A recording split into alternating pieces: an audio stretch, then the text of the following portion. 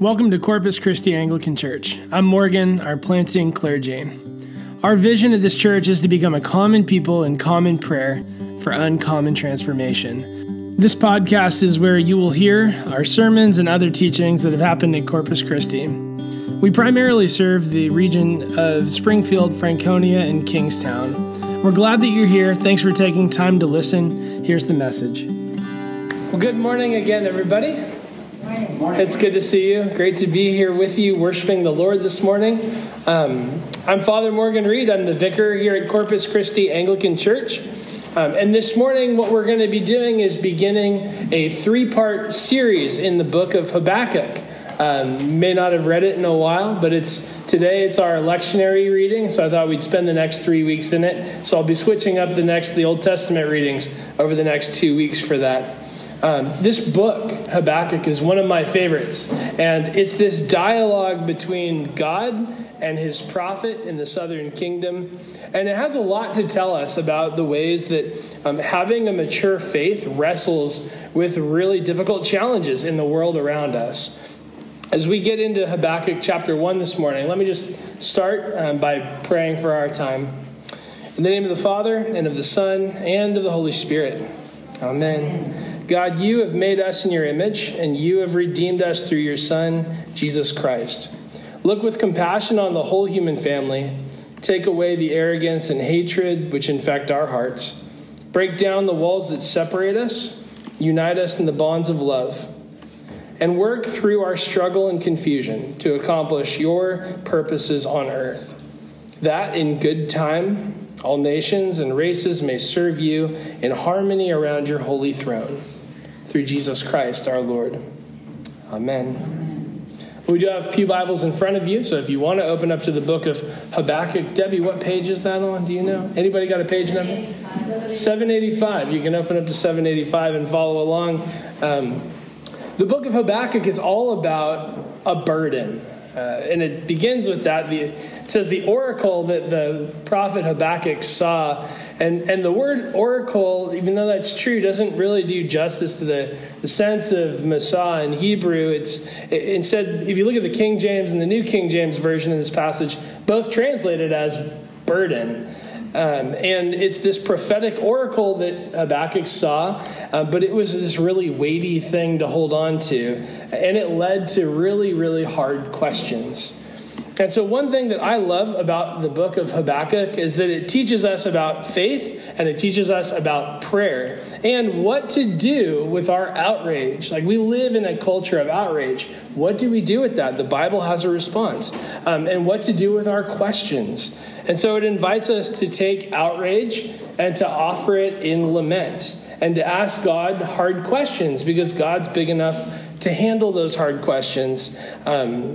And even though the response of God might feel potentially cruel or even more troublesome, what we understand from the book of Habakkuk is what looks like cruel or troublesome answers is only a veneer. And when we start to pull away the veneer, what we actually get to is the mercy of God.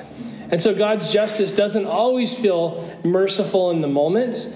And that's why Habakkuk is carrying a burden. The oracle is burdensome.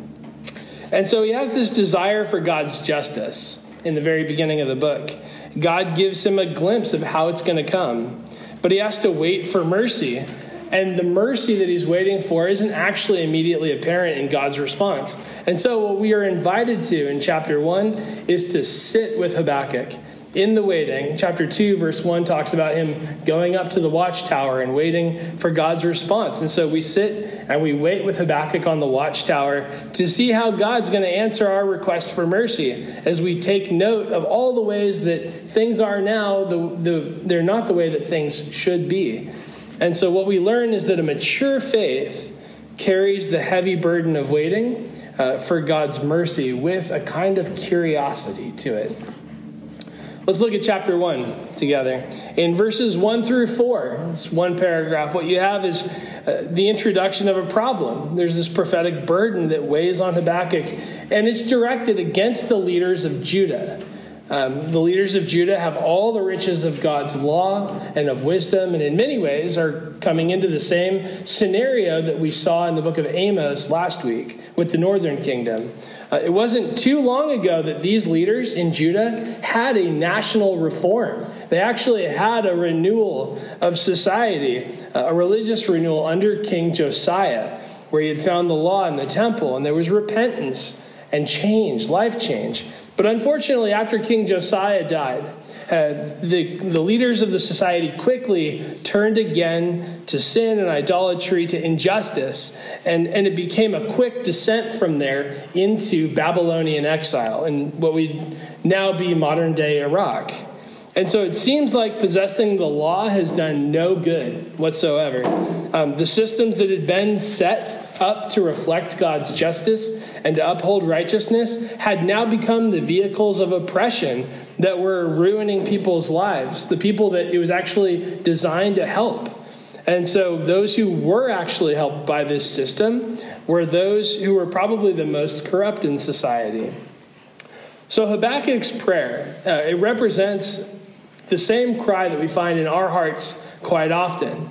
There's two things that he mentions: how long and why.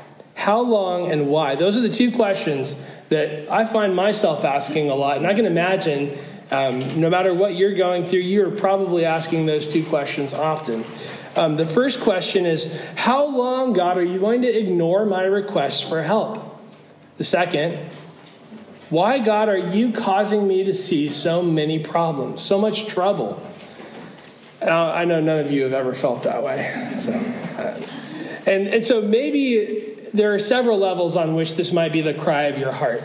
On the one hand, this might be the cry of your heart when you look at national or even bring it down to local levels, when you just discover the brokenness of our immigration system, or when certain populations that we know are plagued by mass incarceration, or when some families that are in the wealthiest country in the world have to go 2 to 3 days without food. I mean, those things... Or like when you pass by going somewhere and see 2 to 3 people who are unhoused asking for money. I mean, that might be the cry of your heart in those scenarios. How long and why? Perhaps on another level, when we think personally, you can think of, why aren't the job opportunities that we expected to have there? Where did they go? And I had this idea of the family that I would have, and that doesn't seem to be the case. Why am I experiencing that? For how long? And when the health of our body isn't keeping pace with the spirit of our souls and the desires of the things that we want to do, there are many reasons why you and I might, on a daily, weekly, monthly, yearly basis, be praying, how long, Lord? And why, Lord? And so I think what this passage does, at the very base, is it encourages us not to write those matters off, not to just sweep them under the rug, paper over them with simple axioms about God's goodness. Take them seriously. So this chapter invites us to ask God really hard questions, where what he says about himself isn't matching to what we are experiencing of him. And then it encourages us that God is actually big enough for those questions. You don't have to shy away from asking them of him. And it invites us to feel what that discongruity between what God says that he will do and who he is and the current situation that we're in. It invites us into that experience to feel all the feelings in that space.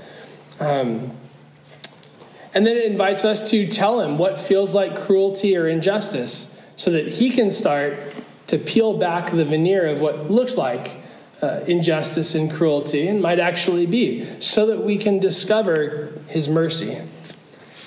Habakkuk, even though he asked the question, it seems like he really wasn't ready for God's answer. And that's where we get to verses 5 through 11.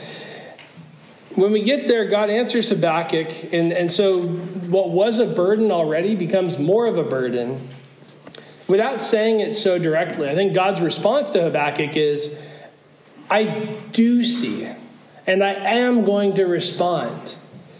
It just wasn't the way that Habakkuk wanted that to happen. And so God is going to bring the Chaldeans or the Babylonians. It's this people who arrive on the scene very quickly, and they establish kind of world domination. And as quickly as they come, they actually leave just as quickly as they're eventually defeated by the Persians. And remember that the problem in verses 2 through 4 was that there were vulnerable populations that were in Judah, and they had become victims of powerful wrongdoers. So in some ways, when God answers this way, it seems like this news is just as bad for the victims as it is for the wrongdoers. But there's a long road here, and in the event of the exile, what God's doing is he's taking away all of those people who had power. They're all gone. And they're going to go into Babylon. They're going to be stripped of their power. So that when the Judeans return to the land, ordinary people who were victimized can become the powerful. Violence is awful. And in this act of judgment, God's mercy is still present because he sees and he responds to the cries of the righteous. Even when we get to chapter 3, the prayers in chapter 3 is, Lord, in wrath, remember mercy. Mercy is all throughout this book, and it's sort of juxtaposed and runs alongside judgment and wrath. So, at the risk of reducing this prayer and the concept to something that's oversimplistic, at the risk of that, I do think that what's in this passage for us is a very simple reminder that God loves you. I know that sounds simple, sounds cliche, we hear it, but it's really there. God does care for you. And if I were to sit down with each of you this morning, and we were to talk, and I were to ask you to consider your life right now as it is, I would imagine that each one of you is going to have a place where you would tell me, I'm asking God right now about this particular thing. How long do I have to watch this happen? And why is this happening? Each one of you has a place like that this morning. And behind those questions is often a deeper question, which is, God, do you actually see what's happening? And do you even care that it's happening? Do you see what's happening? Do you care that it's happening? And so I want to take just a moment to think about that with you. What is that place for you? Take a moment. I'm going to put 1 minute of silence on my phone. Take a moment in the silence to perhaps write it down on a card in front of you, on the pew card or somewhere else. 1 minute.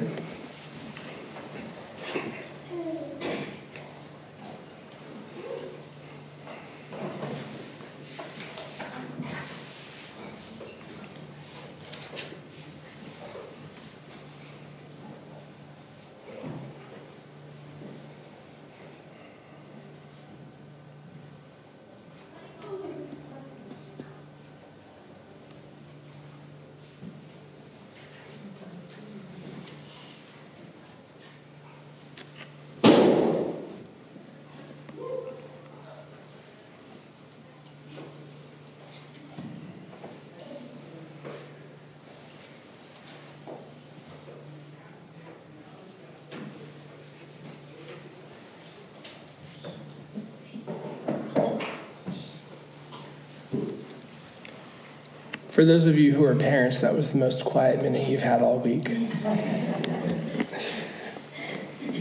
So, take that card, look at it, and just remember, God sees you this morning. God knows you. God loves you. And his mercy is active on your behalf, even in those places that feel like what we might call violence, cruelty, and injustice. So the goal is not for us to be carefree in Christ, who, by the way, also asked these kinds of questions of God, even on the cross. The goal is for us to be whole, to be made new in Christ. And so I was thinking to one of the prayers that we pray. If you look at our Book of Common Prayer, it's called the Rite of the Reconciliation of the Penitents. It's the sacrament of confession. And this prayer says, "O most loving Father, by your mercy you put away the sins of those who truly repent, and you remember their sins no more." Restore and renew in your servant whatever has been corrupted by the fraud and malice of the devil, or by their own selfish will and weakness. Preserve and protect them within the fellowship of the church. Hear their prayers and relieve their pain through Jesus Christ our Lord. And that process of restoring and renewing what has been corrupted by the fraud and the malice of the devil can actually be a really painful experience, because that involves changing habits. It involves changing ways of thinking, getting rid of things that might be comfortable, making things right with other people. Those are potentially painful experiences. And that's why I'm so glad that there's this request in that prayer to be preserved and protected, and for our pain to be relieved, which I imagine both is physical and spiritual. And underneath the pain is God's mercy. Pain can be part of the healing process, but in pain, it's good to remember that God loves us. Each one of you is loved by God in your pain. And so there's not a day that goes by that God doesn't see you, that God doesn't hear you, and that his love doesn't rest on you. Like, that is always the case for you. And so this is the context. When we think of our questions that we have for God, when we think of the outrage that we carry, this is the context, his mercy and love for us. And so with reliance on God and trust in his love, we can come to him and we can ask, why, God, and how long, O Lord? It isn't just a complaint, but it's because of his love that it's at least a complaint. It's a different kind of complaint. And so we need to have that willingness to be curious, to ask God where his mercy is in this thing. And if he really hears us, then to wait for an answer. And that's how a mature faith carries the heavy burden of waiting for God's mercy in the face of what feels like and even can be incredibly challenging circumstances. So when God tells Habakkuk that he's going to bring the Babylonians, this is verses 12 and onward, he's going to bring the Babylonians to cart off the corrupt leadership. That feels like God's using two wrongs to make a right. And so he asks another really hard question. Essentially what he's doing is he's asking God how he can do all the work that he's done in ages past to redeem this people, and then just all of a sudden set that aside and undo everything just like that. And he emphasizes this question by a couple means. He reminds God of his character and what he's done, that he's too pure to look on evil. And then he reminds God, or emphasizes in his question, the character of the Chaldeans, these Babylonians. The Chaldeans, they carried on what was a really brutal tradition from the Assyrians before them, that when they captured people, they would drive a hook through their lower lip and string them along a line like fish. And there's inscriptions that you find in Iraq where Babylonian deities are capturing peoples in dragnets and just letting them squirm in the dragnet. So those images that Habakkuk's using in this chapter are actually images that the Babylonians are using for themselves. They're torturous and brutal people in war. And what it says is that they trusted in their own strength and they worshiped themselves in their own cruelty. So he asks his question. He makes his case to the Lord. And then he goes and he sits on a watchtower in chapter 2, verse 1. Standing at his watch, Habakkuk expects, he shows us somebody who fully expects God to answer him. And that's another aspect of mature faith. What it does is it desires God's kingdom. It takes note of all the places where we don't see God's kingdom yet. And then it asks God hard questions. And then after asking those hard questions, it actually expects God to respond. There's a waiting to it. And that gives us this helpful balance, I think, from last week's message, which is still true. And that message warned us not to stick our heads in the sand while the world burns around us. And yet, when we feel an appropriate outrage over injustice, we do have to have nuanced advocacy based on the character and commands of God. Nevertheless, when we feel the need to let our frustrations be heard, we don't first go and start a rant on the internet. We don't seek to shame others in public, but what we do is we ask God hard questions and we wait. We ask God hard questions and wait. And now I think online one can and should ask good thought-provoking questions, especially when people are writing articles and well thought out, reasoned articles at that. But those things should stem from a prayerful heart that has a disposition of waiting. So what it does then is it invites others to wait with us. Rather than shaming others or venting frustrations, we are inviting people to wait with us. The dialogue with Habakkuk and God was not just a private dialogue. So as we read on, this isn't just a conversation. It really was composed for the sake of the entire people of God. And it's this invitation to think these questions, to be outraged by the reasons that we have to ask them, and then to see that God does in fact see and hear the things that are happening. The message started with a burden, and then we learn the depths of the weight of that burden as we're going to move through this chapter and through the next couple chapters. The burden of how sin and injustice cause suffering should make us feel a sense of outrage as we feel like we're left to watch helplessly, wondering if God is watching the same thing that we're actually watching. And so we're invited then in this book to take that outrage and to ask God really hard things, because that's curiosity. There's a curiosity to that when you ask hard questions, and that same curiosity is also searching for God's mercy.